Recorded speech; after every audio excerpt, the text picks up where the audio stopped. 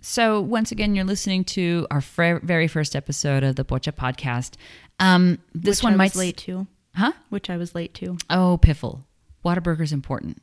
I was hungry. Did you ever notice how Whataburger here in Las Cruces is more expensive than in El Paso?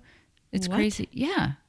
Especially if you put green chili on it, which in this area, putting green chili on stuff, it's almost, green chili is like a religion over here. For sure. Because it's delicious. And when you go out of here and you're living, like I've lived in LA, you've lived in Austin, and maybe Austin had some legit green chili, but No. LA, they had Anaheim green chili. And it's like, no, this ain't hot. Let me tell you the green chili story about Austin. I remember after I had lived there for a few years, and you know, I would come home and take back like chile like it was, you know, I was never going to see it again in my life, and stock a freezer full every time I would come home.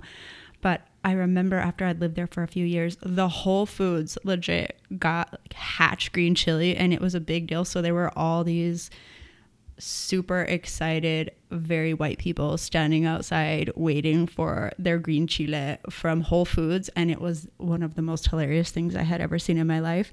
But I'm not going to lie, I was totally in line too, because like I wanted the chile. I didn't care if I was standing in front of, you know, Whole Foods. You got to do what you got to do sometimes.